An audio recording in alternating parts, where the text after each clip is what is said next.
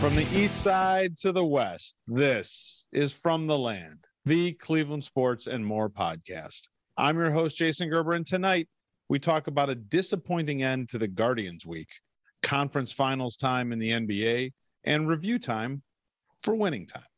I'm joined tonight by two of the best ever co-hosts. Phil Danko is here. Hey, Gerbs, thanks for having me. You bet, buddy. And Director of External Communications for your Los Angeles Lakers, Chuck Rambaldo is here. Very apropos. I like the term director. I don't know what external communication is. So probably means outside the organization. Oh, you're yelling at people in the parking lot. That's right.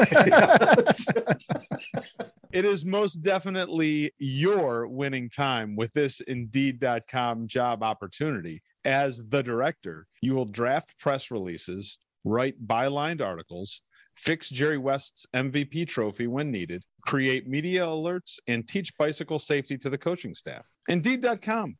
Holy shit. Real companies post here too. It's crazy. There are something like 6 job openings with the Lakers on Indeed.com right now. So if you're interested, Chuck, and you want to make a move out west for a job that pays like $40,000 a year, you got to live in LA. Really bad at spelling too. So I'm worried about those bylines and articles I would need to write. Is there a head coaching job listed in Indeed? Not yet. Oh, that's too bad. It might be soon though. All right, let's get rolling. Start at home in the land with our Guardians week cap, recapping the week for our beloved Cleveland Guardians. And the Guardians came into the week with a bang and left it with a whimper. The Guards started the week with a big win, ended it with a disappointing Sunday afternoon loss to the Twins. They are 16-17 on the season, still 3 back in the Central. Of the storylines from this week, I want you guys to give me your take on which you think was the biggest one. First one, COVID. That's still a thing? Apparently it is. Manager Terry Francona, the rest of the coaching staff, and Josh Naylor were all out at the end of the week and through the weekend with COVID. Next one. According to PowerRankingGurus.com, the Guards have had the 3rd hardest schedule to date in all of baseball and have the 2nd easiest schedule the rest of the way. Last one, Josh Naylor set a record with the most exciting May home run in team history and then broke the record 2 innings later with his game winner. What's the biggest storyline of the week? I'm going to lean towards the Josh Naylor stuff, even though that happened almost a week ago. Only because the second one you had mentioned sounds eerily similar to what we went through with the Cavs, where we kept saying they have the easiest schedule ever. And it's like, what are they talking about? All these teams have winning records or in the top 4 seeds in basketball. So they could say that at this point, and who knows what happens with the rest of the season. But Josh Naylor only played 2 games this week, and holy shit, did he really jam a lot of stats in those two games. He had 8 RBIs in that Monday game, and 7 of them occurred in the 9th and the 11th inning or whatever it was. Yep. And that kind of piggybacks into your first option, really, was losing him to COVID this week hurt, because he's just red hot, absolutely red hot. And we needed his bat in the lineup. So I think the biggest storyline for the week began and ended with Naylor's 2 games. Missing Naylor's a bigger deal than we thought, maybe at 2 weeks ago than it is now. And I look at that Monday night game that we were kind of a part of and thinking that's a win that this team can look back on that changed the course of the season. Like they just started rolling at that point, or no, they can beat anybody, or no lead's too big, whatever it is. That is a keystone win for the franchise for this season. And the guy who led it has to take a seat because of COVID. I was trying to think back to watching that game. Did Rajai Davis's home run? It was a bigger stage, but I'm trying to think of like regular season. To me, that was like when Giambi hit that walk-off grand slam. Like that is one I'll watch on YouTube a few times a year. Like I'll pull it up and watch it. And that's what Naylor's thing. And I'm hoping like maybe this guy is more important to this lineup than we originally thought at the beginning of the year. I tried to think of game-winning home runs this early in the season that got me as excited as Naylor did. I watched that highlight 50 times the next day on social media. I couldn't wait for them to play their next game. I was excited like it was like a playoff series or the end of the year or something like that. Such an amazing moment to like get to see. The reason I think COVID is probably the biggest storyline of the week is it completely killed their momentum. You know, they had a chance to take that series from Chicago coming into the day game that would have been on Wednesday, I think. They don't get to play that game because of COVID. And then they got to go into the weekend against a good Minnesota team without their manager, without Naylor there, and try to win games against another good team. And it just felt like at the beginning of the week, kind of what you guys are saying, like, here's where the run starts, man. This is where a team that was already playing pretty well at that point, this is when they can start to really run. COVID absolutely f***ed that, like it does everything else that's good. That really hurts because I feel like they lost some momentum. And I'd hate to think that Naylor now has to come back after what, a week off, 10 days off, something like that, and try to pick that swing back up where he left it. Because at that point, he was going to hit a home run every game of the week. Yeah. And that would have been fantastic. I give mine to shitty COVID as the biggest storyline of the week. But let's talk hats for bats, or we just talk about Josh Naylor some more. Our top 3 Guardians hitters for the week. Bigger Beard Rosario actually had a pretty big week this week. He had 9 hits. He had 409 for the week, and he only struck out once for the entire week. Naylor only played in 2 games. He had 3 home runs, 9 RBIs, and he hit 556 for the week. And the thing is that after that, things cool down considerably. Not many other guys were hitting very well, and I kind of left with Richie Palacios again. He only played 1 game. That was today, but he was 2 for 3, and he had a stolen base. So those are our 3. Chuck, who gets your hat? It's Naylor. Even if this is the Josh Naylor section. It's you can't take away the granny. The homer that I was kind of like getting situated, and I went on Twitter, and then I saw that highlight of the second homer, and I sent it to you guys because the sound of him hitting that ball was like, it was like watching The Natural. Like, that's the sound effect they used for The Natural. I was like, what the it just happened. That might be one of my favorite sounds on earth. The sound of a ball leaving a bat at that speed, and you know it's just gone. Other than that, he had a great couple days. So it's Naylor. I can't go away from Naylor. It was an amazing 2 games. Amazing 2 games. He hit a home run the next day too, even in the loss, right? Yeah. He and that, going back to what you said, Gerbs, like, that just sucks that, of all things, COVID put a stop to his hot streak. Maybe we'll see when he comes back. Maybe he'll pick it back up. But I will say, though, in a very close second, what you said about Rosario, I think Rosario's batting 5th now, right? Like, he's in the middle of the lineup, because I think they put Franmil behind him, and Owen Miller's batting 4th. And if you get 9 hits in a week out of your 5 hole, you don't need that guy to hit for power. Just get on base, hit the ball. And he hit a pretty good game today too. But you got to give it to Naylor. He played in only 2 games and just wrecked the league for those 2 games. Oh man, let's not go back to wrecking the league. That didn't work out very well in Cleveland. Yeah. Is Rosario in the process of solidifying a spot for this season, or is he trying out for other teams, or is he on display as like a trade option for the Guardians for this season? That'll depend on where they're at come All-Star break, trade deadline, something like that. Because I think what we're seeing here is, even though he didn't have a great week average wise, Jimenez continues to hit, and he's playing second base every day, which was a huge question mark coming into the season. Who the hell is going to man second base? Right. And Jimenez is manning second base, but might be your best shortstop out there in the field. If the team is competing for a division, you don't mess with it. And Rosario stays at short, Jimenez at second, because that was a huge question mark coming into the season. If they start to falter, I think, and Rosario continues to play the way he is, then that's a guy you might be able to move for some young talent, knowing that you've got his heir apparent standing right next to him already. Chuck, what do you think? Is Rosario going to be on the team come the end of the season? It's not nice to answer a question with a question, but what if he is trade bait for somebody who could solidify second base and you can move Jimenez over? Like somebody who you know is going to hit 270, maybe drive in 60 to 80 runs. I think this is an audition, like if because they're coming up at, like you said, Gerber, earlier in the show, they're coming up on an easy part of the schedule, and hopefully they start racking up some wins, and hopefully the pitching staff starts getting it all together. And then they can make a move around the All-Star break for something they need. And he's their piece, right? I assume he's probably the only guy on this major league roster who has some value if he continues to play the way he is. So why not Jimenez at short, Owen Miller at second? Naylor becomes your everyday first baseman. You've got guys like Palacios and some of these other younger guys who can fill those outfield spots. Maybe Mercado's out there for a little while longer, although he's hitting like garbage. Why do you need to trade him for a second baseman? Why isn't it Jimenez and Miller up the middle? I don't think you're wrong on any of those options, but they've done a nice, I guess I'll give them this for the last season plus. They've done a pretty decent job with players playing multiple positions. But at some point, like I would like a guy whose natural position is going to be solidified if they're going to make a playoff run.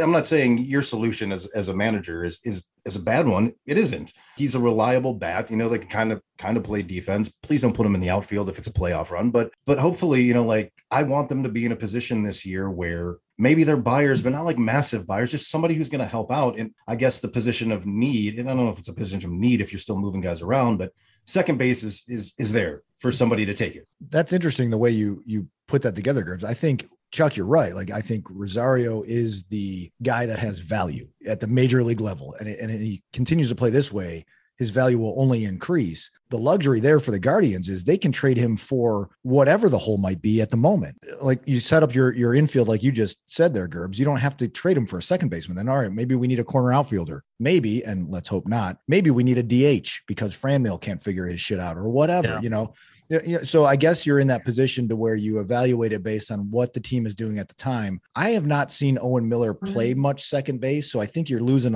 I would imagine you're losing a little bit on defense there. But again, if he moves to second and Jimenez moves to short, you're pretty solid up the middle. Yeah. And offensively, you're way better off than we thought coming into the season. So. Right. Yeah, maybe you take Rosario and you find or what is the biggest hole? Is it unbelievably a pitcher somewhere? Yeah, or might be a relief pitcher. Right. Yeah. And you just roll with it. You call the Reds because they're the worst team in baseball and just get their best player. Like, that's what you do. Yes, Joey Votto. All right. I'll tell you, the only reason I think my idea is a bad one is I'm not sure I buy Naylor as a first baseman. I love the bat. Obviously, I've enjoyed watching that guy and his progression from the beginning of last year till now. But he's a terrible first baseman. I think he's not good defensively. I don't think so. You're trading away that defense just to keep that bat in. It seems like there's a move coming with Rosario because it doesn't make too much sense day to day anymore to keep Jimenez out of shortstop because he's just so good. Yeah. And I think as much as I just said Naylor was terrible at first, Rosario is a disaster in the outfield. Yeah. He's not a good defensive outfielder. We can't have him out there. So we'll see. Interesting to see what happens with the bigger beard. But let's move on to the mound, our K Jewelers Mound Gems. Every K begins with K.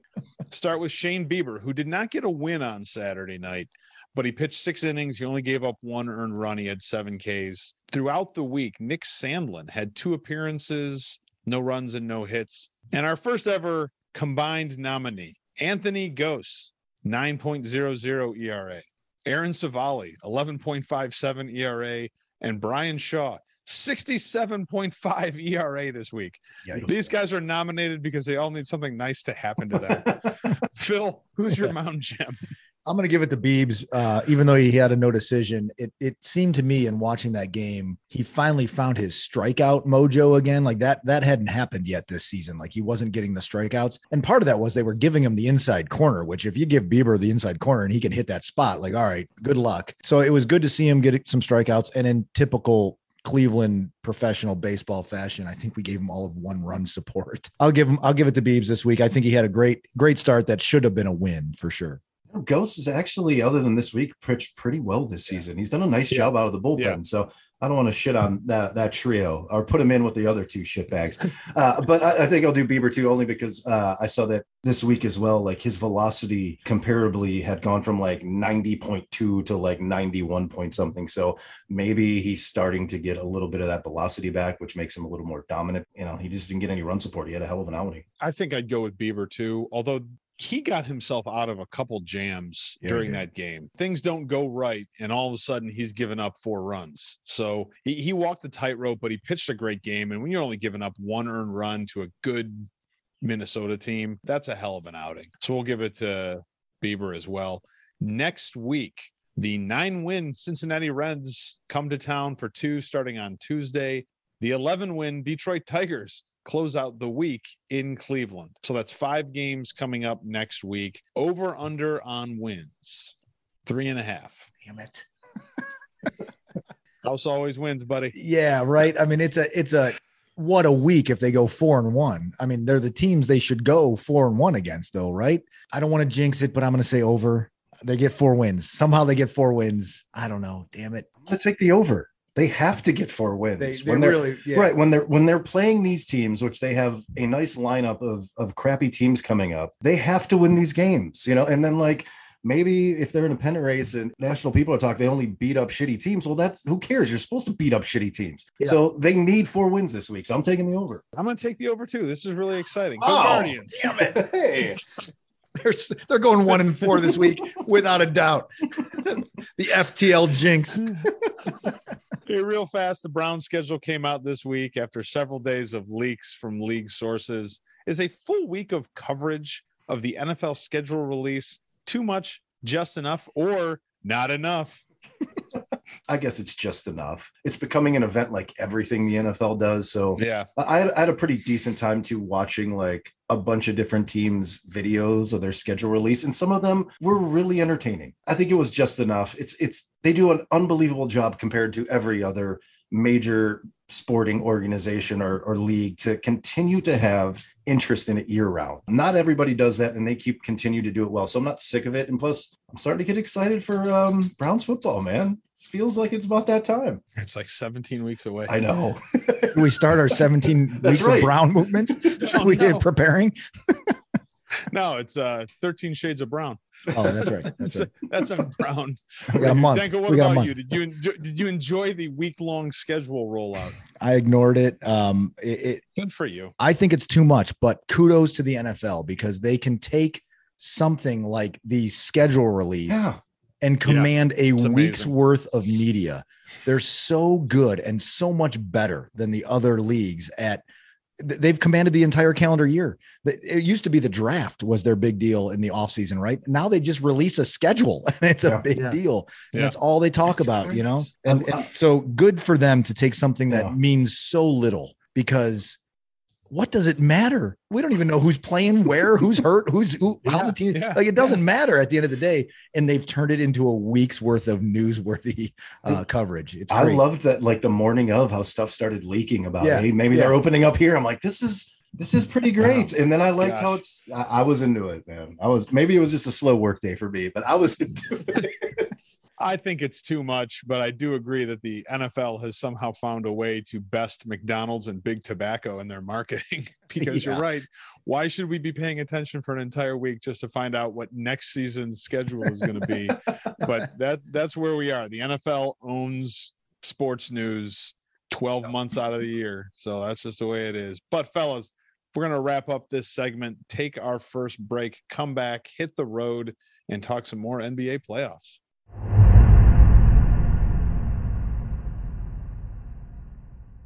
Welcome back, fellas, to our second segment. We'll head out on the road, start with the NBA playoffs. The second round is over.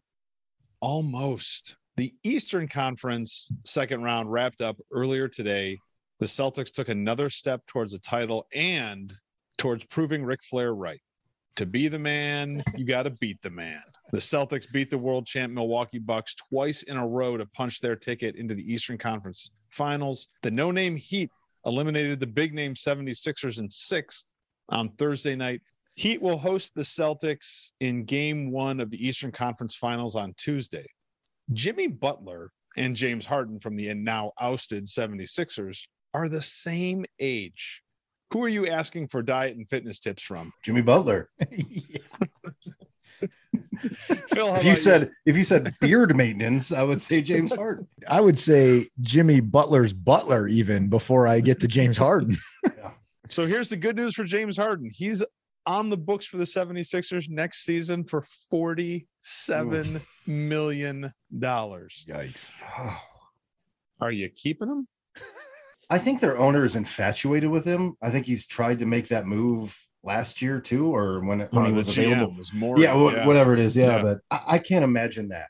I know you need surround Embiid with players, but Harden took 2 shots in the second half of that closeout game. And I understand his role's been a little different. Like and we talked about this last week. I said he's not the guy that he was in Houston, but he is that guy. Like he should be that guy. He's supposed to be. Yeah. Right. So I'm making excuses for that asshole. And you take his limitations are why he's correct. Not a scorer like he used to be. It's not because they're trying not to use him as that. Yeah. So I'm trying to think of anybody who's worth that. And he's not even in like a 4th tier of NBA players. So I assume they do because the GM, I thought it was the owner, but you're right. The GM's infatuated with his play style, even though it didn't really work out in this series. So what do you think? What are the stipulations of the contract? So he's due over 40 mil and he's under contract with the 76ers? I think he can opt in. I think he's under contract for next season, 47,300,000 and change. And then he's an unrestricted free agent after. Okay. So next year he's definitely a 76er because how do you move that? How do you move that guy for that money, right? Who's picking that guy up? Like, you know what we need? We need a guy that is out of shape and is going to take 2 shots in the most important time of the season, and we'll pay him 40 mil. 6 assists. So we really want that's right. Yeah. You know? So he's a 76er next year, and they will continue to be ousted in the playoffs before the finals. So looking ahead to this Heat Celtics matchup in the Eastern Conference Final, concerned that the Celtics emptied the tank to beat the Bucks while the Heat got to cruise past this weird 76ers team? I'm not concerned, mostly because I don't care about either team. But if you were a Celtics fan, I got you. Concerned? Well, as a fan of sports and my weekly duties for the pod, I'm not that concerned because I think, the nature of basketball is like a team like the Celtics, they just hit the reset button and here we go into the next series. And the Heat have home court, don't they? It's the 1-2, right? Yeah. Mm-hmm. So the Celtics might just look at this and say, all right, you know what? We got to get one of the first 2 and it's our series to lose then. So I'm not overly concerned. I think it's going to be an interesting matchup because I think the Celtics are a deeper team, but that's only because I don't know any of the names on the Heat other than the 3 we listed last week. The Celtics are really good defensively, and they just beat a really good Bucks team that I never thought was secretly shitty. Granted, they were missing Middleton for most of the series, but that really didn't matter, at least today. They beat a team that had the best player on the planet, in my opinion, in the NBA, and they won big today. Even with Giannis going off, had an unbelievable game. So you're looking at probably, like, I guess it shaked out right. The 2 best teams in the East. If Tatum, he can't have off games like he did in, I think it was game 6, maybe game 5 or 6, whatever. Yeah. Like Tatum can't have that kind of game. And I don't know if they get help like they did from whoever the guy is. You said scores, whoever the guy scored, whatever. He's had a bunch of threes today. I don't even know who the his name is, but thank you. Pritchard, Donald Williams, I think, was another guy. Like those guys hardly ever see the floor. He's a guy. He's a guy.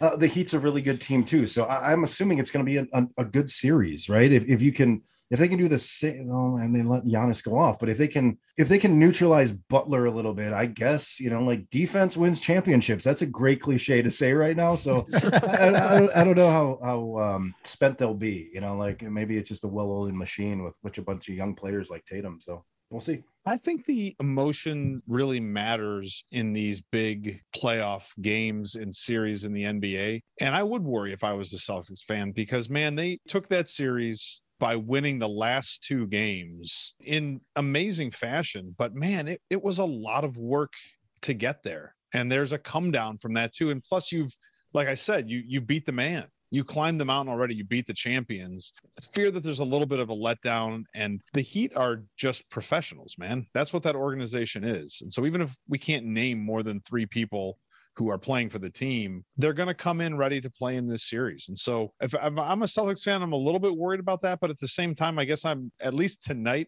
I'm riding super high that we absolutely throttled the defending champions to knock them out of the playoffs. So, all right, who's winning the series? Oh, damn. Recency bias. And I haven't went with the Celtics at all. I think through most of this playoff run, but if they played like they did the last 2 games, it's a tough out for Miami. I think maybe the Celtics. Maybe it's the Celtics. Ew, gross. I don't like that. Oh, it's only going to get worse. I know. Man, fuck Boston. Miami Right. Heat. Yeah. Miami Heat because of Pat Riley. That's what I'm going with. I'm going to stick with the Celtics. They beat the champs. They beat what I thought was, and I agree with Chuck, the best player in all of basketball right now. And so it's hard to not try to continue riding them, although I do not like picking the Boston Celtics to win anything. So that's it for the Eastern Conference. Western Conference finals have yet to be decided, sort of. The Warriors laughed off a 107-point loss in Game 5 to the Grizzlies on Friday night and eliminated them, but the Suns weren't able to put the Mavericks away. Game 7 is happening right now, and I'm still not sure the Suns know it. I believe the last time I looked, they were down by 35 with about 4 minutes left in the third quarter. So my first question to you guys was going to be, who would you rather see in the Western Conference Finals, the Suns or the Mavs? But I think we know what's coming. And I don't know what the stats are right now, but Chris Paul, Game 4 of this series against the Mavericks, 5 points, 7 assists. Game 5, 7 points, 10 assists. Game 6, 13 points, 4 assists. Game 7, not going well right now for the Suns. Are they losing this game because Chris Paul lost his legs? He's old, man. I mean, how many years separate Chris Paul and the coach of the Mavericks, right? I mean, it's like they were in like one draft class apart, I think. Maybe not, but that's impossible. No, it can't be. No. Yeah. Someone in high school when Jason Kidd got drafted. Yeah. I always think Paul's Jason not Kidd's younger than he is 45. because his last name's Kidd. I don't know. He looks good. So Chris Paul is he's such a good player, but he's that kind of player that he needs the Robin to his Batman, or maybe he's the Robin and he needs a Batman, right? Like he needs that guy, like him and LeBron or whatever. And he doesn't have that. And if they neutralize him, maybe they thought Booker could be that guy, and he hasn't been in this series necessarily. A couple games here and there, and they've just failed. I'm surprised at tonight's game, even though it went to Game 7. Like, the Suns are a deep team, and they just didn't show up tonight at all. The fourth quarter just started. It's 92-50. Dallas. Yeah, the third period in the NHL game just ended, and we're going to overtime in a Game 7. So I have switched the channel. Yes. We don't talk enough hockey on this show. Can you remember a playoff game in any sport where the favorite got slammed this hard and you were this surprised? I can't think of anything, man. This is unusual. Phoenix is at home getting run out of their gym with all of their guys on the court. Everybody's healthy. There's no injury problems for the Suns. And I can't think, I mean, you go even back to like the Giants beating the Patriots in those Super Bowls. Yeah. They didn't blow them out. They didn't beat them by 50. I was thinking the same thing. What was the Super Bowl? It was Manning's second Super Bowl with the Broncos, and I think they were the favorite, and the first snap of the game went over his head for a safety or whatever, and they just got destroyed that game against the Seahawks. That's true. That's maybe that's one. Yeah. Oh, you go back to like the Dodgers beating the Oakland A's when the Oakland A's were the Bash Brothers, what, in like 88 or something like that. Huge underdog, and they swept them. It's a good just one. Absolutely destroyed them. Wow, Suns. I'm shocked. So I guess it's going to be the Mavericks and the Warriors in the Western Conference Finals. And is that exactly what we picked when the playoffs started? I don't remember. I'm sure it was. Yeah, sounds right. Besides Luka Doncic, who can you name on the Dallas Mavericks without looking at your supercomputer? Oh, I have the hockey game on my supercomputer. I can't. Honestly, I can't. Is Robinson's kid on? Is Glenn Robinson's kid still on that team? Or yeah, right. He was last year. Yeah, I don't know. I have no idea. It's Luka Doncic is a great NBA player. He's a phenomenal player. This team, even though I haven't watched much of it, I don't know if it reminds me of that Sixers team that had Allen Iverson on it. Name one other player on that Sixers team that went to the finals. Right. And they're not even going. They're going to a conference final unless the Suns score 60 points and the Mavs score 0 in the fourth quarter. So I can't name another player on there other than Luka. Shit. Only because before we started recording, I looked up their roster and I laughed because not only could I not name a player before I looked it up, but when I looked it up, I had never heard of their entire team other than some bench players, and Trey Burke and Tim Hardaway Jr. are on their team, but I don't think they get maybe minutes. That's what I meant. Like, I don't think they get one minutes. junior. Yeah.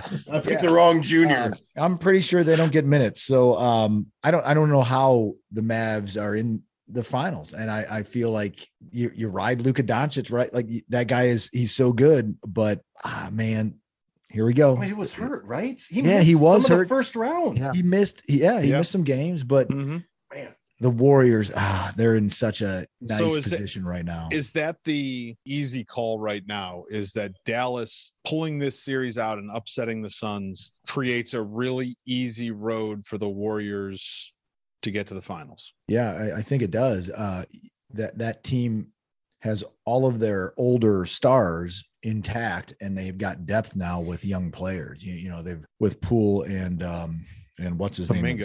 Yeah, and well, the guy that the Cavs drafted, that it was an all-star this Wiggins. Yeah, man, he's been locked down on defense, and he's been a clutch player for them too. So the depth is there and the talent is there. This might be an ugly Western Conference Finals, to be honest. If you would have asked me at the beginning of the series, and you probably did ask me on the podcast, I thought the Suns should have walked over the Mavs. They should have, but they're not.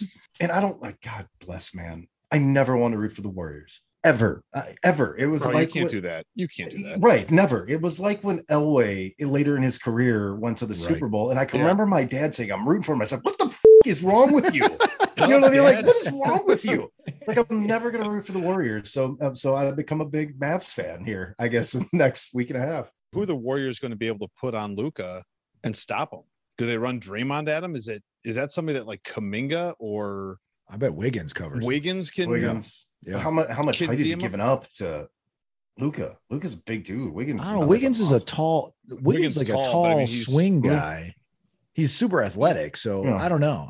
Luka's a bunch of dudes. Luka's just a big dude, though. Yeah, Luka's just a big dude. I mean, he's so smooth, man. Like he's so smooth. Yeah. Spencer Dinwiddie. There you go. Dallas. And maybe Winning Time. He's good. Isn't that guy who smoked crack on Winning Time? that was Haywood, right? Spencer Haywood. That was still Spencer. It was Spencer. Hey, we'll go to the mall and go to Spencer's next. Yeah, we're skipping a segment here, but man, that was a mess. Yeah. All right. So Dallas, I'll tell you what. Thank you for bringing some intrigue into the playoffs and these series, not all just going chalk with the 1 and 2 ending up in the finals and a big win that I know that every team makes a run in the NBA, but there's 6.5 minutes left in the game and it's 109-65. I think the Suns are probably done. So here goes. Phil, who wins the Mavs Warriors series?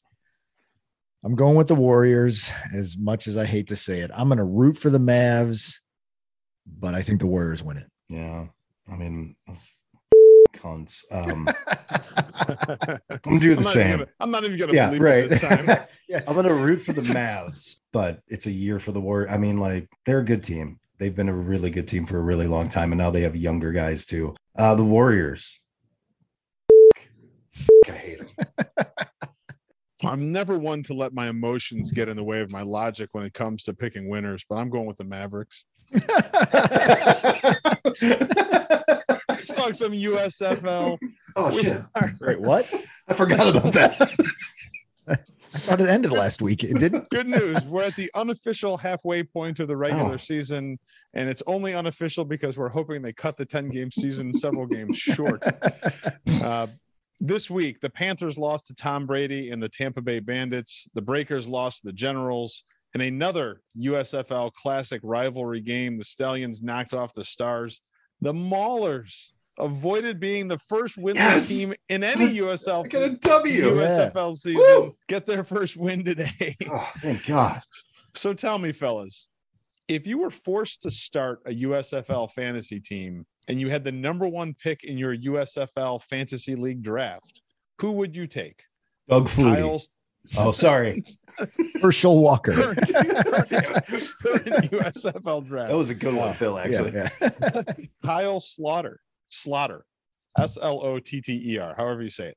Breakers quarterback, leads the league with 1,200 yards passing and 7 touchdown passes in 5 games. Next option, Jordan Ellis, the Breakers running back, leading the league with 389 rushing yards in 5 games. Last choice, Jonathan Adams, Breakers wide receiver, leading the league with 273 receiving yards in 5 games. Wow, the Breakers running the table there. What and the Birkenham Stallions are the best team in the league, right? Yeah. If I had to make a first pick, is this a PPR fantasy league? Jesus Christ.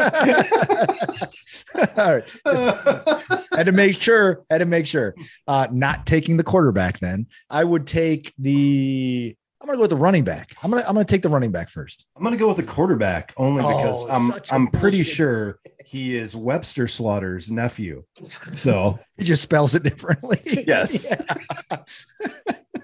Do you think this has ever happened in the NFL where one team has the number 1 ranked quarterback, wide receiver, and running back at the same time? Yeah, I bet it has. Maybe the Cowboys. Aikman, I was thinking the Cowboys. Smith and Irvin. That's I was thinking Cowboys. Maybe I was thinking Bills with Kelly, Thurman Thomas, and Andre Reed. Yeah. Okay. Yeah. All right. So yes, I do think it happened. Greatest show on turf, I think, was the closest. Oh yeah, that's right. Yeah. Kurt Warner, that's a good Marshall one. Faulk and Torrey Holt. And there was a year where Warner led the league in passing yards per game. Faulk led the league in rushing, and Holt was number 1 in touchdown receptions. That was the closest I could find to a single time when all 3 players were on one team were leading the league in those major categories. But it's crazy. You start to look back at these NFL seasons, and Kurt Warner didn't lead the league in passing because Peyton Manning did. And Torrey Holt didn't lead the league in total receiving yards because Randy Moss did or something like that. You start to think oh my God, there's so many good players in the league that it could never happen. But when there aren't a ton of good players in the league, you can't have it happen. And that's what we're experiencing with the Breakers right now. So that's it for the USFL. That's it for our on the road segment. We're going to take our final break. We're going to come back, go off the field, and recap season 1 of Winning Time.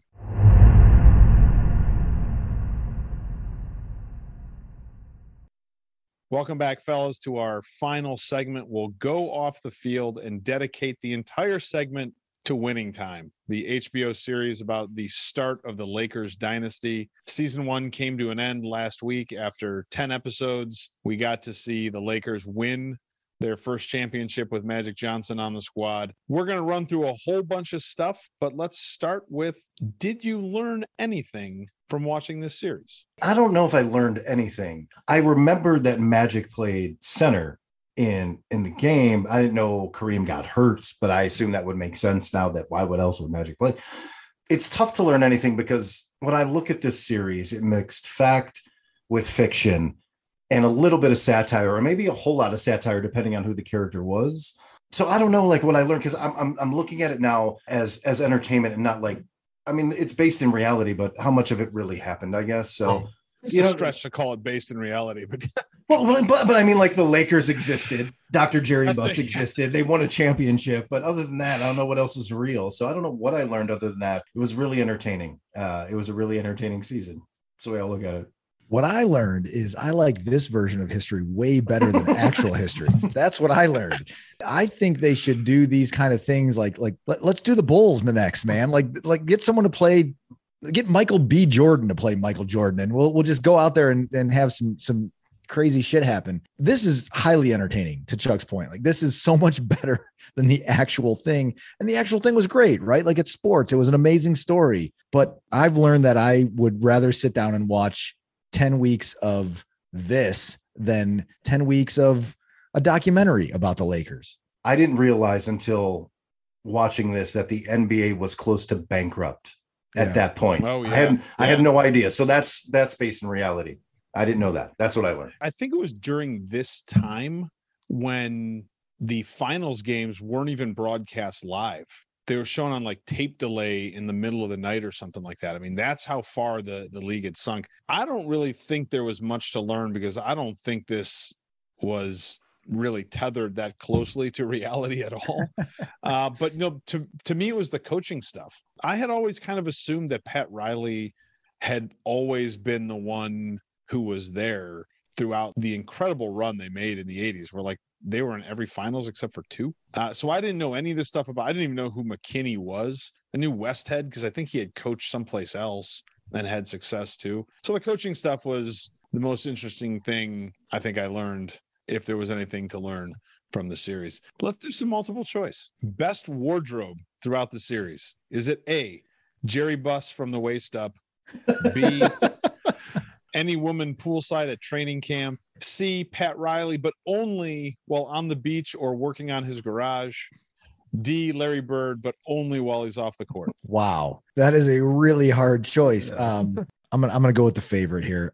Jerry Buss and his wardrobe is phenomenal. I paid really close attention to every shirt he wore, and he varied his shirts. He had striped shirts, he had polka dot shirts, he had all sorts of solid shirts, but none of those shirts were buttoned beyond the second button from his navel, which was phenomenal. That to me is the outfit of the series. There's no other choice here. It's Dr. Jerry Buss, because fashion is usually cyclical. So, like boot cut jeans have come back and chunky shoes have come back and everything. When is it coming back that I can expose my chest to my navel? That's all I want to know, man. What am I going to let it breathe? So it's Dr. Jerry for sure. I vote next week's show. We all come back. Let's start this, because obviously that's the winner. There's nobody even close. I'm with you guys. I agree 100%. Dr. Jerry Buss from the waist up was the best wardrobe for the entire series. And let's bring it back. I've got button-down shirts. I can not button a bunch of those buttons right. To see how it goes. Seems like a choice we can make. Yeah, we can do it. Sounds like a good idea for the trip. Maybe instead of t-shirts this year, we should have button-downs, but only have 2 buttons at the very bottom. Remove all the buttons so there's no option. I love it. What would winning time Jerry Buss, not real Jerry Buss, what would winning time Jerry Buss think of the current Lakers team? He would fire a bunch of people. He would then take out some crazy ass loan from some, who knows, crime boss, I guess, and buy better talent. But in the meantime, somehow he would lean on Jerry West of all people to figure it out. That's what he would do. And whatever Jerry West said in between his profanity laden explanation, that's what Dr. Jerry Buss would do with this year's Lakers. In reality, right, Jeannie is kind of in charge of the Lakers now. Well, she is 100% right. charge. So yeah. I assume she would be fired, disowned, never welcomed at Thanksgiving or Christmas dinner again, because he was all in. At least that's how it was portrayed. This year, all in. Anything else was unacceptable than winning a title. I think he'd never talk to his daughter again if he was he's still in charge of the Lakers. I think he would love the stars. I think he'd love the LeBron James, Anthony Davis, even Westbrook, is still a name, is still a star. I think he'd love that show aspect of it, but I think he'd pull whatever hair he had left out of his head watching that team lose the way that they did. That's the thing that he didn't ever accept somehow. And how did he do that?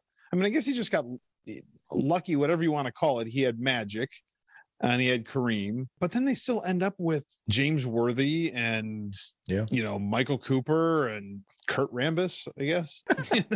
Like they somehow keep that team together for 10 years. I suppose he would understand that it's a different league now and that the free agency changes things so much and the amount of money the players make changes things so much. I wonder if winning time Jerry Buss would go after James Harden this offseason. I bet he would think about it.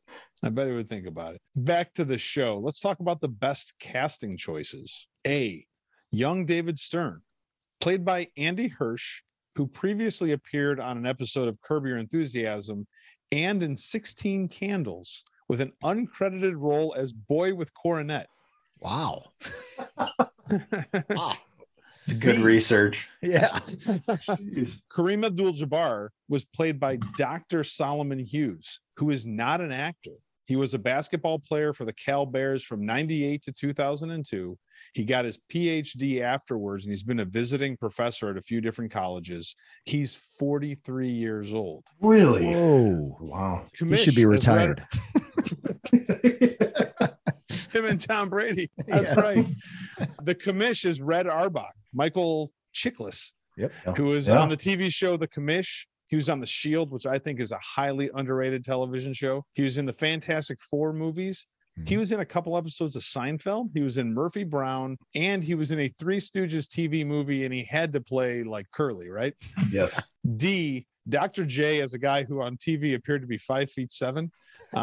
He's actually named Jordan Sutherland. He's not an actor. He is an 11-time international dunk champion who claims to be the world's best 1-foot dunker. I never seen him dunk with his feet, but it was like the way that he jumps. That's impressive. So, Chuck, who was the best casting choice for Winning Time this season? This is all really tough here because they're great options. And I could say that confidently, everyone who they cast was perfect for their role. But with the 4 you're giving me, Kareem, the guy who played Kareem, did a brilliant job, not only looking like him, but playing like him, like all the parts of him, whether it was how Kareem really was off the court or not, it made me like there wasn't any, and I guess Magic too, the kid who played Magic too. Yeah. There was a point where I blurted and I thought, I'm looking at the real guys who were part of this team then, at least when it came to those two. Maybe not Michael Cooper or whoever else, but probably Kareem, because he just had it down, the mannerisms, whether they were off and on the court. So overall, though, maybe one of the best casted shows in the history of television for something we've already witnessed, but Kareem out of year 4. I'm going to go with Kareem as well. I mentioned it last week. I mean, I think any cranky old bald white dude could have played Red Auerbach, and Michael Chiklis is a great actor, great resume, but whatever. He's a great cranky old white dude. Yeah, exactly. But you could replace him with just about anyone. I could have done that, I think. Kareem's character was amazing. And it was something that I think it got better as the season went on. Like, you took this journey. You took this journey with this guy too. And you're like, all right, man, is this really Kareem? Like, I see Kareem as this, like, this pacifist kind of very wise type figurehead. And he was angry, very angry all season, but it made sense. Like, as he kind of found himself, and all of a sudden towards the end of the season, he's teaching, he stumbles upon Magic practicing a sky hook. And he's like, all right, I'm going to we can't have you doing that on national TV. Like, we got to do this right kind of thing. Like I thought that was great. And then like the way he handled the Spencer Haywood stuff, like they call him Cap, right? Like he was the captain of that team. And the guy who played him, the fact that he's not an actor, I thought, damn, like I forgot that wasn't actually Kareem Abdul-Jabbar as we were watching that series. I was going to go with Kareem as well, but mostly for the fact that I don't even think at my age I could play fake basketball for the purposes of like watching or for creating a TV show and not get hurt like, 5 minutes into the fake basketball game we were playing. So I'm impressed that at 43, that dude looks really good for 43, right? Yeah, like he looks amazing. like he's 30. Trying not to think about it that way. Yeah. No slouch at all on the basketball court for real either. That Cal Bears team that he was on from 98 to 2002 went to the NCAA tournament twice, and they won the NIT one of the years that they didn't make the big tournament. So, I mean, it's a legit basketball player and a doctor, which is pretty sweet. Next one, best season 2 drinking game. So looking ahead to next season, drink every time A, Dr. Jerry Buss does something not permitted in the Me Too era. Drink every time B, Magic Johnson tells Cookie she is the one and immediately sleeps with somebody else. Just one person this time? Or multiple people. Yeah, right. Yeah. C, Jeannie Buss looks at Dr. Buss with deep concern. Or D, drink every time Jerry West says fuck and appears angry and has a drink in his hand. Again, those are all great choices here. We're terrible time into this stuff, man. It's a lot of terrible choices. We're all going to die from alcohol poisoning. Right. But I'm only assuming what's going to happen in season 2, and they're going to explore the Jeannie relationship more with her father. So, man, if she's going to look at him puzzled, I might not make it past season or episode 2 without having alcohol poisoning. I think that's the one. I think that's maybe where this series is kind of headed with their relationship and how she becomes more important to the organization. I think the more fun drinking game is Jerry West every time he says F***, because we'll get through like 1 week and we're like, all right, this is awful. This is the worst idea ever. Season 2 is going to be interesting. Everything you just mentioned is going to happen and happen a lot. You wonder if they're going to get through a lot more time. It stands to reason they would get through more than just one season of basketball next year, because spoiler alert, the Lakers don't even make the finals in the next season. What? Yeah. Damn it, man. Yeah. So, and so you think they're probably going to fast forward to the whole Lakers Celtics type stuff, which happens some years later. So I think the better drinking game is going to be, I'm going to go with the Jerry Buss every time he does something that wouldn't be acceptable in the Me Too movement, because that's going to be fun to watch. Yeah. And it leaves a lot of gray area. Yeah. Like Right. You get like, wait a minute, would that be okay? Maybe not. All right. Better take a drink just to be safe. I'm going with Jeannie Buss. Over the course of these 10 episodes, the amount of time she just like looks at him with consternation or disgust or anger or frustration, but she's still so determined to like get his attention and his respect and his affection. Again, like with most of the show, it got to a point where it was almost comical how often those situations were happening for her. But I think that's going to happen a bunch. I think that'll be a good drinking game. Kind of leading into what you guys are already talking about a little bit. Best upcoming season 2 power struggle. Is it A, Jeannie Buss versus her brothers? B, Westhead versus Riley? C, Magic versus Kareem? Or D, Lakers versus Celtics? What was the start of the question again? Because they were great options. In all, I'm interested. Best upcoming season 2 power struggle. I want it to be Riley, but Westhead, it seems like such a pushover in season 1 that I don't think it's going to be much of a struggle. The brothers thing, depending on how much they explore it, because to me, that was the most heartbreaking part of the last episode, is that I thought she was finally going to be recognized for her contributions. He's like, oh, pick whichever brother's better. And they're both fucking yahoos at the game. Yeah. Like, this is crazy. What surprises me, so maybe it's that one for me, because I want to see her win. She seemed to be one of the only redeemable characters in season 1. Yeah. And somebody who deserves a win and never got it. So I think that's what I'm most looking forward to. But I was having this conversation with my wife earlier. She's like, I hate her. Like, what do you mean you hate her? It's the only the only part of season 1 that was good. It's like not good in general, but just good on screen. And she's like, nah, I hate her guts. I'm like, oh, all right. But I want to see. Did she explain why? I think she was just, it might go back to the way she kind of looked all the time. Like she was annoyed by was pissed off. Yes, maybe it was that. It might have been that. I think season 2 is going to, unlike season 1, is going to capture a lot of years, because there's no guarantee of a season 3, right? And they got to get 3, 4, 5 years into the future to get to the Lakers Celtics year in and year out, where one goes to the Celtics, one goes to the Lakers, that kind of thing. So I think that's what we're about to see in season 2. I think you're going to see this Lakers Celtics. They've already built it up with the last episode with Larry Bird sitting in his French lick home with all his wonderful, wonderful kin. Yeah. Oh my God. How was he like poor and broke in French Lick when he's just finished like 2 seasons of playing in the NBA? Like that. Come on. I'm sure he had a nicer house than that. Yeah, exactly. Yeah, right. It wasn't Hoosiers. Come on. It wasn't Gene Hackman moving to Indiana. Like, what the hell happened there? Anyway, I think that's what they get to, because I think the way it goes is the Celtics win a championship too, that the Lakers aren't involved in.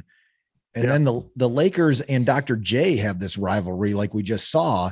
And then some years later, it's that back-to-back Lakers Celtics, which produced video games and commercials and all this shit. So I think that's what season 2 is going to get to, and pretty quickly, which is the exact opposite of what we just saw in season 1, where they couldn't even get through the first week of the season and they were already 6 episodes in. I think it's going to be Jeannie Buss against her brothers. Jerry Buss always wanted his sons to be the ones that were taking over the team. And in the end, after he died, was when Jeannie actually took over and got full control of the organization. So I think it'll be interesting to see that, because they've certainly pitched her as hardworking, really bright, really smart, and not saddled at all with any of foibles of her father or her 2, as far as we can tell, complete idiot brothers. So Phil, you kind of got ahead of me when we started this segment, but is there another team in any sport, any year, any era, that you would like to see a similar, call it a docudrama, call it a complete farce, barely based loosely on any reality, like Winning Time? Is there another team you'd like to see get done? I think there's probably a lot of them. And what comes together with Winning Time is you have the LA feel to it, right? Like there's got to be that Hollywood, like it's beyond just the basketball. Like you could say, all right, let's do this with the Jordan Bulls. Well, like, all right, how is that cool, or is that fun, or is that boring? Like they're in Chicago, kind of thing. So I could see this kind of approach to like an Aikman era Cowboys team because of the characters you had on that team and the ownership and the environment that they were in Dallas and all the rumors that we've heard about that team. Really interesting that team, like similar to the way they pitched the Lakers in this, was on like down times. Right. And about to come back. Like you had the season where they were like 1-15 when Aikman was a rookie, and then they make their run. Yeah. And you can definitely make a caricature of Jimmy Johnson out of, I mean, think of all the characters.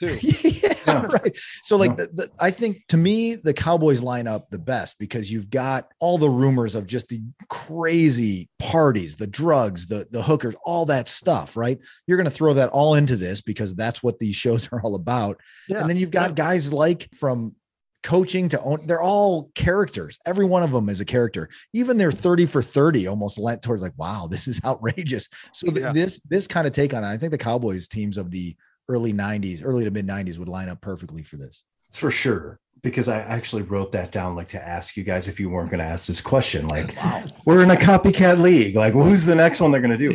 The Cowboys line up perfectly. So you need a strong owner, a strong coach, in a cast of characters of players who are a little out there. So Phil already took that. There's two other options. They're both baseball related. But I couldn't tell you who the Mets owner is. But like those Strawberry, Gooden, Davy Johnson. Mets was one I was thinking the same thing. Awesome. So like, and that was insanity too, those guys. But also, if you need the same blueprint, it's got to be like that Yankee run with Steinbrenner and Torrey and all those players. But all those players were kind of good dudes. Like, I'm trying to think if any of them were shitty people. I'll throw a baseball one in there. How about your 1988 Oakland A's? Yeah, how about that team with La Russa and McGuire and Canseco? But he just steroids. I'm just trying to think though, like where's the Steinbrenner's the only owner that can probably rival Buss, at least when it comes to, there's no exception other than winning. That's all he ever wanted. And maybe Al Davis, but I can't name any Raiders teams. Like Al Davis might fit that mold as an owner. But the Cowboys are probably the best one. But if it's another one, maybe it's either that Mets team in the mid 80s, 86, because they were insane as players, or the dynamic between Steinbrenner and Torrey and how he wanted to fire everybody all the time and bringing in guys. And there was a redemption factor there too with Gooden and Strawberry coming in there. So either of those would probably be exciting, but it's probably the Cowboy one. The Cowboy I would watch all those though. Everything you just brought up, I would watch every one of those series. We're a pretty easy mark for these guys. Right. Yes, that's true. That's true. How about 85 Bears? Oh, that's a good one. That's a good one. Strong. Like, I think you could interchange strong coach and strong owner. And so in that case, you might not have a strong owner, but you've got Ditka. You know, and you've got a lot of craziness on that team. Crazy characters on that team. Yeah. If you wanted to go way back, what about like a Babe Ruth era Yankees? It's a different world at that point. The athletes are different. Like Babe Ruth was your first maybe real true superstar professional athlete at the time. And this one, it almost feels a little bit gross to say, what about the Patriots? Telling me you can't make a caricature out of Bill Belichick. He comes in. It'd be so boring. So fucking boring. Oh God, boy, with your gray sweatshirt. Fuck off. Okay. So there's you're right. Enough, yes. Like sex, drugs, and rock and roll around that Patriots team, but you've got some characters with Brady and with Belichick. And frankly, their willingness to get rid of guys might make for some interesting moments on TV. I don't know. There's certainly for us, for anybody who's like a sports fan, you're happy to see any of these shows come out. So I get it. Like there's a lot of different options, but I think we get the Cowboys winning time or the Bears winning time or the 86 Mets winning time. I think we get those green light. Let's do that within 2 weeks of offering them to somebody in Hollywood. So one of you guys, please take some time to write that. So scale of 1 to 5, 1 being Christmas Eve, 5 being the night before the SAT. How excited are you for season 2 of Winning Time? 2, and it's close to 1. It was really well done.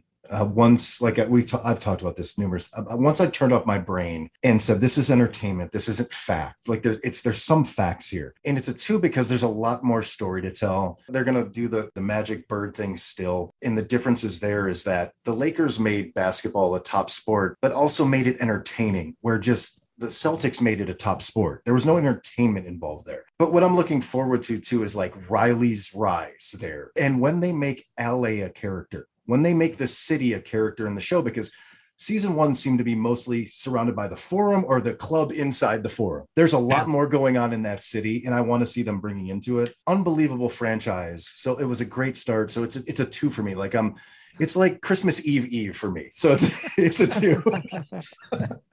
Being excited on Christmas Eve is really a high mark, but I'm going to give this a 1, man. I watched the last episode again today, and the way it ends with Dr. Jerry Buss looking at the camera and going back to his swan song explanation, and he just walks out. It's and really says, cool. Watch me paddle, motherfuckers. And he walks out and holds up that trophy. I'm like, all right, can season 2 start next week? Like, come on. Like, what? I want to see what happens next, even though I know what happens next, but I'm really excited to see what they put together here. I'm glad they got greenlit for a second season, because I think they can they're going to explore all sorts of storylines that are just outrageous, that have nothing to do with what happens on the court. And that's why I'm excited for it. I'm going to say a 1 as well, with the caveat that I'm excited for it like Christmas Eve when I was 40, not when I'm 10. Like I'm not that. I get it. About it. Like, that makes Christmas sense. Eve is way different than 40-year-old Christmas Eve, but I'm going to give it a 1. I'm really looking forward to it. It was a lot of fun this year. Hoping another season, I think running back is going to be good. But boys, we are out of time. I'm out of questions for now. And we just did the whole show without mentioning that Succession actor and longtime crotchety old man James Cromwell glued his hands to a Starbucks counter to protest the extra charge for plant-based milk. With that news that we have run out of ideas of things to protest, but not uses for glue, I hope you guys have a great week. And let's get together and do this again real soon. Absolutely.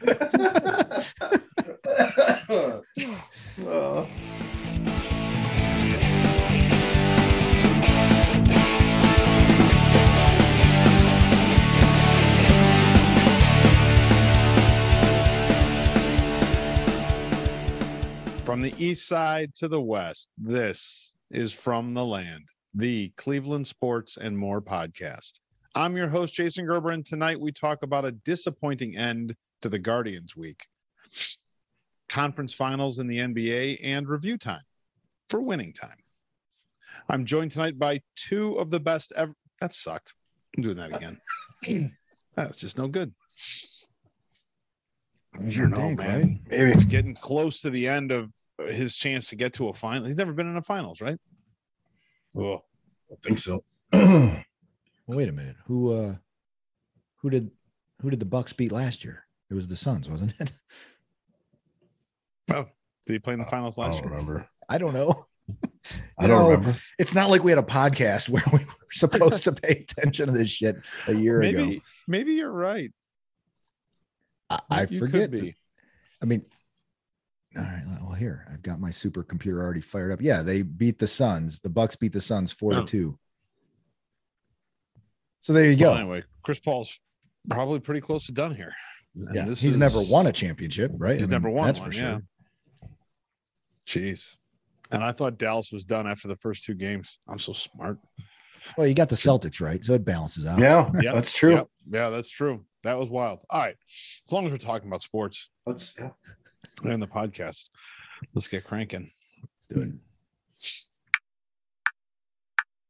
No energy. All of a sudden, I'm like super fucking bored to be talking to you guys. Sorry, we wasted the good stuff on my shitty story. I'm sorry. All my Damn it. energy went into that story. Delete all that. Start over. Let's go. All right. So the Heat will the Heat will host the Celtics in game. See, that's hard. The Heat will host. Yeah. From watching this series. Chuck? I started with you because you were on your phone. Yeah, no, I'm not on my phone. I thought I saw that was like on a Tuesday. like right before the playoff games.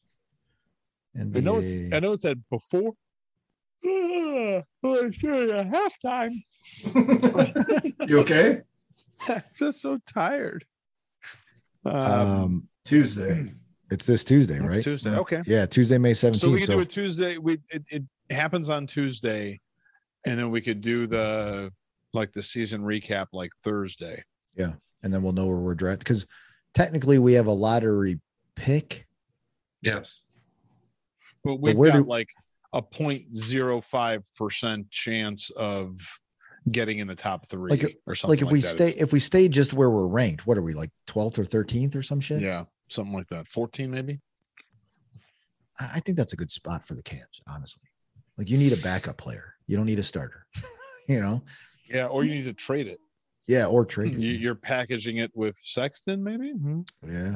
Ooh, a little teaser for you. Lovely. All right, boys. All right, guys. That was awesome. Yeah. Good time. Have a good night, man. Love you, boys. Love you guys. See you.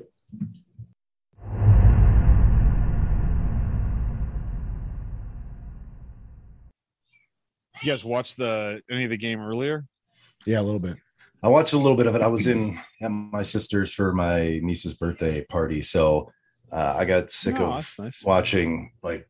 Wasn't it your sister's birthday this week too? Yeah. Oh, yeah. Well, so we kind of celebrated Mother's Day's birthday and birthday. So. Oh wow, big day. But I got sick of Bluey was on, and I was like, "Now I'm putting it on." So I watched some of that game, and every time I looked up, clank, missed threes all game, man. Yep. It was except for the Celtics. Right. Yeah. They 22 of them. The first half was close, and then the second half was not. It was awful for Milwaukee. There was a point like I threw it on after the Guardians game ended, and there was a point in the third quarter, maybe about 4 minutes into the third quarter when it was still close. Yeah. And like Tatum got his 4th foul, and you're like, here we go, man. Like that guy's got to sit, and Milwaukee's going to go on a run and take this thing over. And 4 minutes later, the lead was 16. Yeah, it's crazy, nuts. Yeah, all these fucking nobodies. Pritchard, was that the guy's name? Well, like 13 points in the second half. Yeah. It was weird too. I had turned it on right at the end of the first half, and then I turned it off until the Guardians game was over. But like you looked at the stat line in the first half, and the Bucks. It was all Giannis. Like that was it. Yeah, like, It's having a monster game. Yeah, and that doesn't bode well against a real good team, right? Like, all right, one guy is carrying this team to a 5-point deficit at halftime. Sure enough. Yeah. But although I don't know, man, like who else is a real threat on Dallas besides Luka? I can't. If you would have asked me last week, name another player on Dallas, I would have been like, I picked the wrong team. Huh? Yeah. Dirk Nowitzki. That's about it. Yeah. Well, I know Porzingis. They traded him. Does Jason Kidd count because he's the coach? Yeah. I know they had Porzingis and they traded him before the deadline, but other than that, I don't. It's this guy. His last name begins with a B. Is like the other. God, I don't know if I could name anyone on their team other than. Yeah, I don't know. Oh, excuse me, man.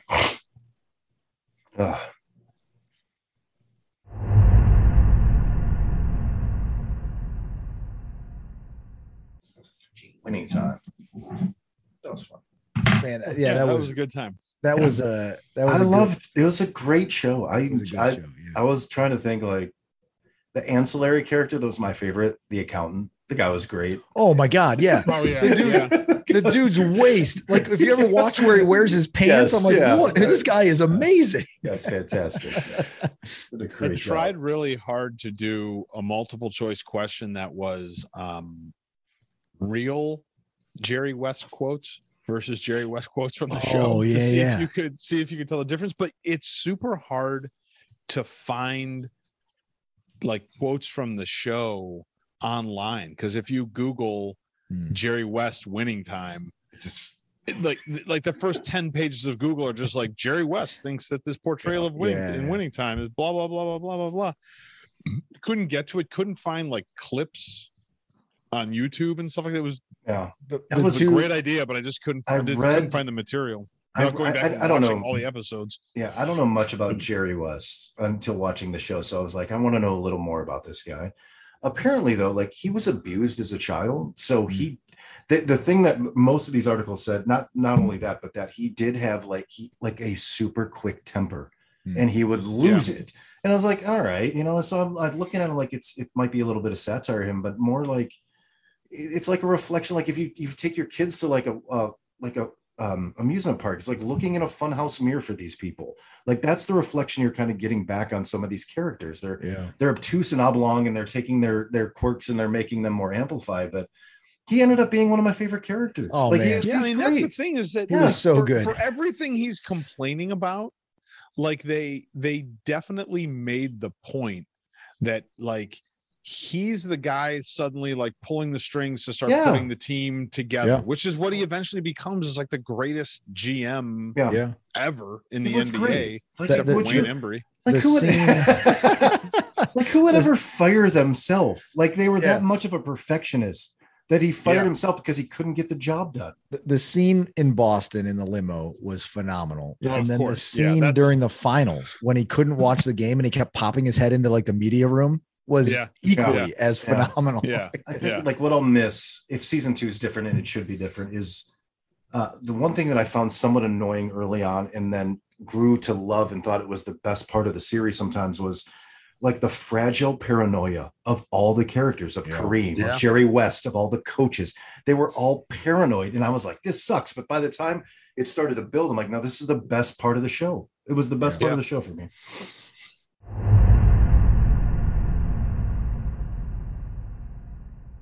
Like a playoff series or the end of the year or something like that. This is weird. My wife just walked in here. Totally distracting. She's not saying anything, but still distracting. What are you doing? We're in the middle of a show. She wants to look out my office window at the sunset. Oh yeah. Come on. She's welcome to go ahead and do that. We can just keep going. Yeah. It's distracting, man. I was in a zone.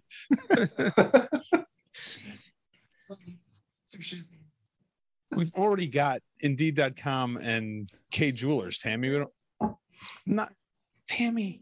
Is it a good sunset tonight? Yeah, sunsets. It's the same sunset almost all the time. So sunsets happen every night. This happens once a week. Just I'm single. It's good to see you, darling. Oh God, there's no way I'm even going to be able to get that back. Anyway, the point that I was trying to make.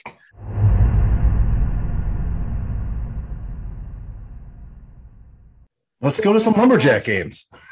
Yeah, man. Are they still there? No, it's the Cleveland Monsters. The Monsters, that's a WHL team. Yeah, we can go to Monsters games. I'll come to Erie. I need to be a better hockey. I like hockey. Every time I watch it, I enjoy it. I just don't turn it on much. I don't need spring football. I don't need horse racing. I don't think I need hockey. I think I watch enough sports. I don't think I need to add anything else. The Olympics come around every once in a while. Plus that baseball thing still hasn't started yet with Nick Swisher. So Nick Swisher's about to destroy the Southeast Asian baseball circuit. Right. I did see when I was flipping through Hulu earlier today that I had the option of watching a fan-controlled league game. So they must have started up again. I guess Josh Gordon and Johnny Manziel are busy. Something happened.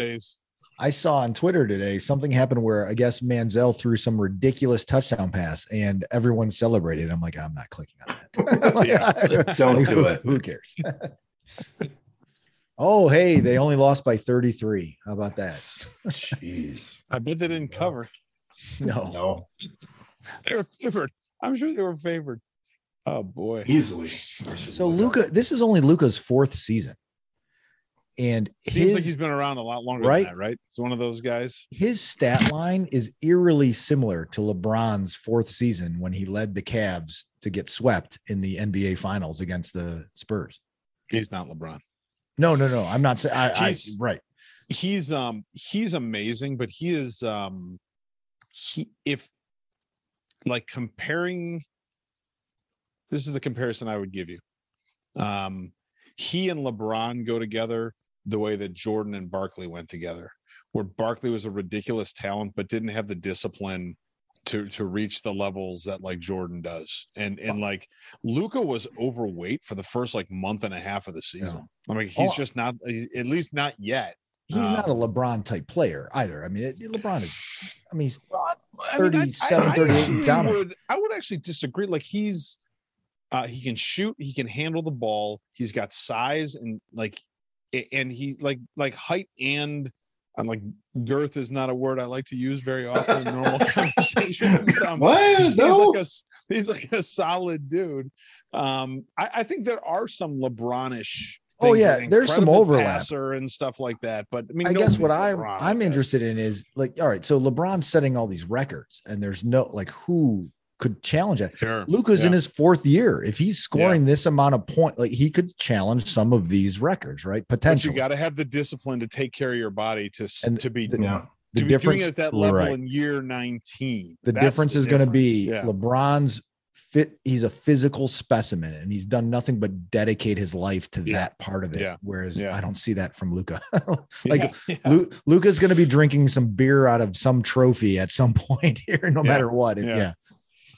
The Suns were a 6.5 point favorite. I don't. Oh man! I looked up the line.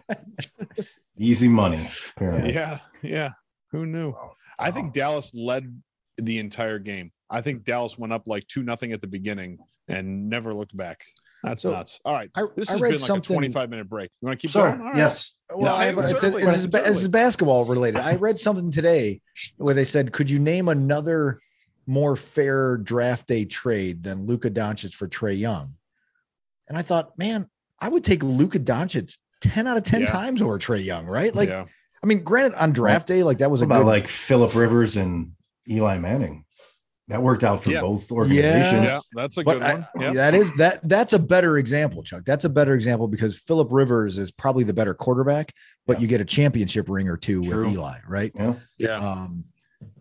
But I think Trae Young's really good, but Trae Young is not Luka Doncic. Like Luka is MVP caliber, right? Yeah.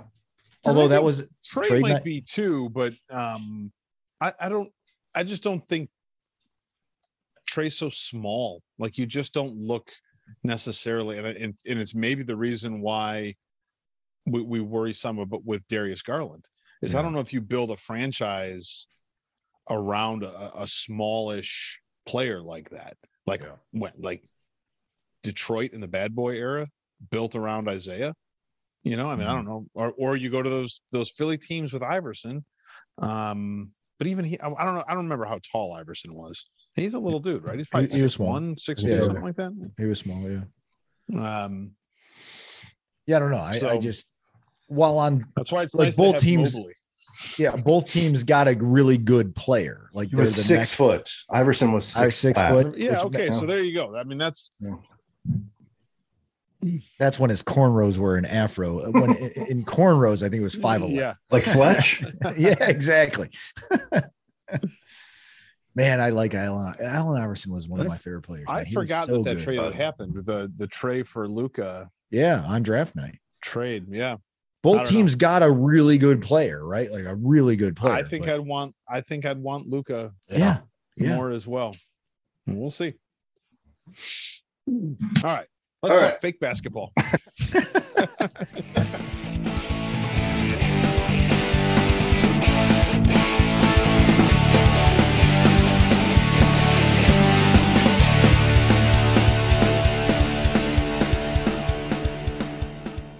What do you mean I'm funny? Funny like a clown? Here to amuse you?